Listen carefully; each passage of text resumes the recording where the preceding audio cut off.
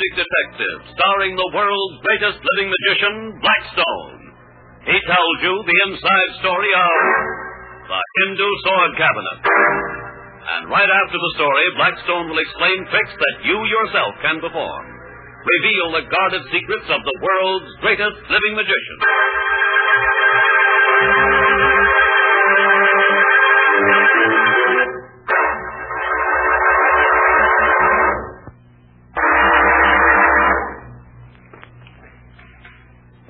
Don. I'll be with you in a minute. I just want to finish sticking knives through Rhoda. What on earth are you talking about? Where is Rhoda? She's in this huge wicker basket here. Hi. Hi, Rhoda. But Blackstone, those long knives, what are you doing with them? Oh, watch. Well, you stuck that knife right through the basket. Now, if you've hurt Rhoda... Oh, isn't he chivalrous, Rhoda? Sure is. Does this poor gal's heart good to hear him. I don't get it. That knife's gone right straight through the basket, and yet And these knives are going through, too. One here, and one here on the other side. And now this one down through the center. But it's not possible. She can't be in there. You're right. It's not possible. Just my spirit's in here. I've been dematerialized. Get her out of there, Blackstone. This is giving me the creeps. Materialize yourself, Rhoda. Magician. That should do it. Now I'll draw out the sword. One, and the next, and this one, and now this, and this. All right, Don, open the lid. Why, Rhoda, you're all right. Well, of course I am. Lift me out, please. That's a pleasure. Thanks. Well, that's quite a trick, Blackstone. It is puzzling, isn't it? Yeah. And how'd you do it? That's what the Swami Deli wanted. The Swami Deli? Mm-hmm. Who's he? Is that something that happened while you were in India, Blackstone? No, it all happened right here in town, Don. It's quite an interesting tale, as a matter of fact. One day, young Jeff Milton dropped in to see Rhoda and me. I could see that he was very troubled. You knew my Aunt Millicent and my Uncle Austin, didn't you, Mr. Blackstone? Yes. I was very sorry to hear of your uncle's death a year or so ago. He was a fine old gentleman. Oh, thank you. Did you know that Uncle dabbled in spiritualism? It became quite a thing with him shortly before he died. I believe I had heard something about it, yes. Wasn't there a Swami involved in there somewhere? Delhi, I think his name was. Yes, that's the bird. Well, what's the trouble? If your uncle was still alive, I could understand your being upset, but he's been gone a year. It's exactly a year today. He died at midnight. Well? Delhi has been coming to see Aunt Millicent, Uncle Austin's widow, and he has her pretty much in his power. Oh. She does everything he tells her to. I'm beginning to understand. Your uncle left a pretty sizable fortune, I believe. Not as much as gossip said he did, but more than enough to see that Auntie never has to worry during her lifetime. And Delhi wants to get his hands on it. Exactly. Uncle Austin told his wife that he'd come back and speak to her via Delhi exactly a year from the moment he died. Auntie has told Delhi that she'll deed her entire fortune over to him if he can bring Uncle Austin back. And tonight's the night. Yes. Auntie's still canny enough to have a very slight doubt about Delhi, but if he can convince her that her dead husband really does speak exactly on the stroke of midnight, that doubt will be erased. Well, from what I've heard of Delhi, he can pull a number of very convincing tricks. And you're afraid your aunt will fall for one of them. She wants to believe so badly that she'll almost convince herself. Any voice that she hears at the stroke of midnight, she'll be sure is Uncle's. I think I have an idea how we can stop our friend. Rhoda and I will come out to your aunt's home about 11 tonight. Well, she never sees anyone except me and the Swami. She's a cripple, you know. Stays in her room. If you can arrange it so that I can see the Swami, I think that will be enough.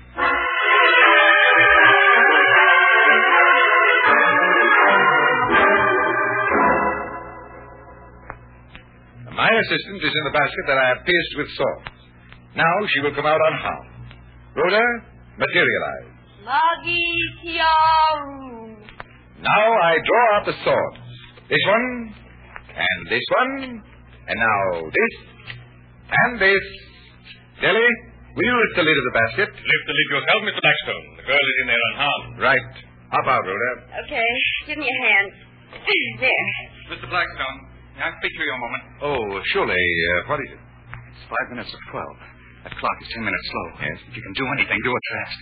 And he has the deed all drawn up. And as soon as she hears Uncle's voice, she'll sign it. I'll work something. That was a very interesting trick, Mr. Blackstone, but not too simple. Anyone with any knowledge of magic would know it was a trick. You think so? I know. Perhaps you'd like to get into the basket. If you think it's a trick, surely you wouldn't be afraid to try it. Certainly I'm not afraid. I would be glad to enter your basket. Shall we make an appointment for tomorrow afternoon? Oh, the guy's afraid, boss. He's trying to get out of it. That is not right, Miss Brett. I have a very important engagement with the late Austin Milton that I must keep at 12 o'clock. Well, it's only a quarter of. You've got plenty of time. Don't urge him, Rhoda. If the Swami's afraid that his magic powers won't protect him. I will get into your basket now, Mr. Blackstone, but make it quick. We haven't much time. Give me a hand, please, Mr. Milton. Yes. There you are. Now put the lid on. Now, Blackstone. You had better dematerialize yourself, Dilly. Here is the first sword. Come, Mr. Blackstone, please. You and I both know that this is just a trick. Let us dispense with the magician's patter. Very well. Here's the second sword. And here's another. And another. And one through the center. And one over here. Are you all right still, Dilly? Certainly. The first sword went under my knees. The second past my arms. The third close to my neck, and so on. It is a trick, just as I said. Yes, you're right. It's a trick just as you said. I proved my point. Now, if you'll be kind enough to remove the swords, I will go to keep my appointment with Austin Milton. It is getting late. Oh, I'm afraid I can't do that. What do you mean? Well, you must first repeat the magic word.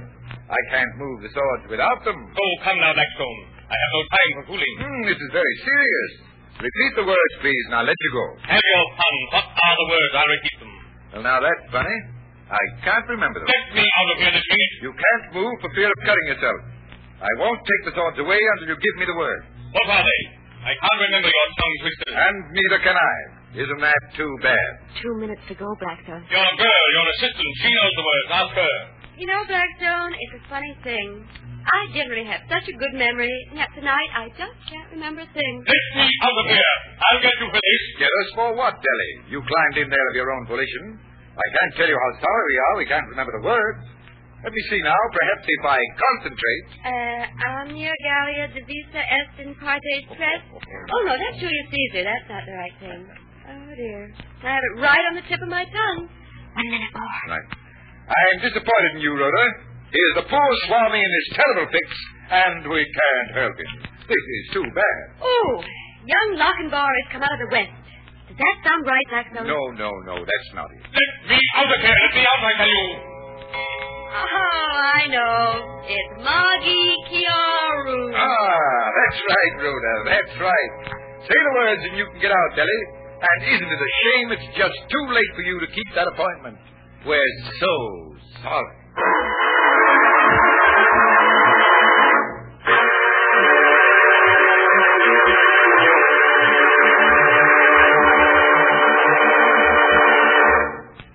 And he didn't get the money? No, Don, he didn't. Aunt Millicent tore up the deed and would never see him again. I've seen mad people in my life, but never anything like our phony Swami friend. He was raging. But there was nothing he could do. And so another mystery was solved by magic. That's right, Don. Well, tell us, what's the trick this time? It's called the Whispering Queen. And who is the Whispering Queen? Any queen you want, Rhoda. But first you must shuffle this pack of cards. Oh, I see. Well, here goes. But which queen do we take? Well, suppose we let Don name his favorite. All right. I'll take the Queen of Spades. Yep, here's the pack. All shuffled. Good. We look through the pack face up and find the Queen of Spades. There it is. All right, we'll give the Queen to Don. Now I lay the pack face down and divide it into 3 heaps. What about the Queen, Blackstone? Well, Don, I want Rhoda to slide the top card of the middle heap onto the table. But keep it face down, Rhoda. You mean don't let anybody see it? That's right. Nobody is to see it except the Queen of Spades. Now, Don, take the Queen and slide it gently under the card on the table. You mean I slide the Queen face up under the card that's face down? That's right. That's the only way the Queen can see the card. Now, draw the Queen out again and give it to me. All right.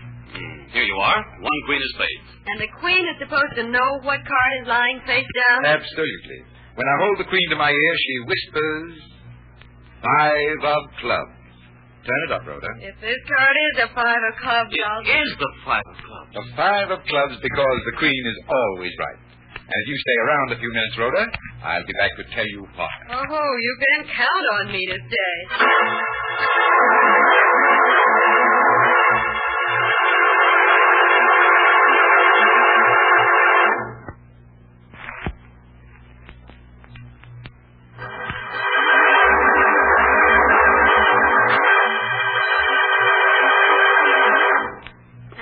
Blackstone. What made the Queen whisper?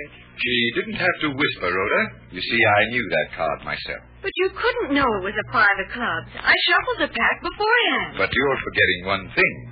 It was after you shuffled that I asked Don his favorite queen. Well, how did that help the trick? Very simply. We had to look for the queen, didn't we? Yes. So I turned the pack face up and started looking through the cards from the bottom of the pack, like this. Yes, that's the way you did it. And I did something else, Don. While looking for the queen, I slid the top card over to the left, like this, and saw it was the 5 of clubs. So you knew the top card was the 5 of clubs, and you turned the pack face down. Yes. And when I cut the pack into 3 heaps, like this, I put the top heap in the middle. I told Rhoda to take that heap. And I took the top card of that heap, thinking it came from someplace down where in the pack. And the card was the 5 of clubs. So all I had to do was pretend that the queen looked at it and whispered the name of the card to me. Simple, but did it fool us? I hope you like that trick, ladies and gentlemen. And until next time, this is Blackstone saying good magic and goodbye.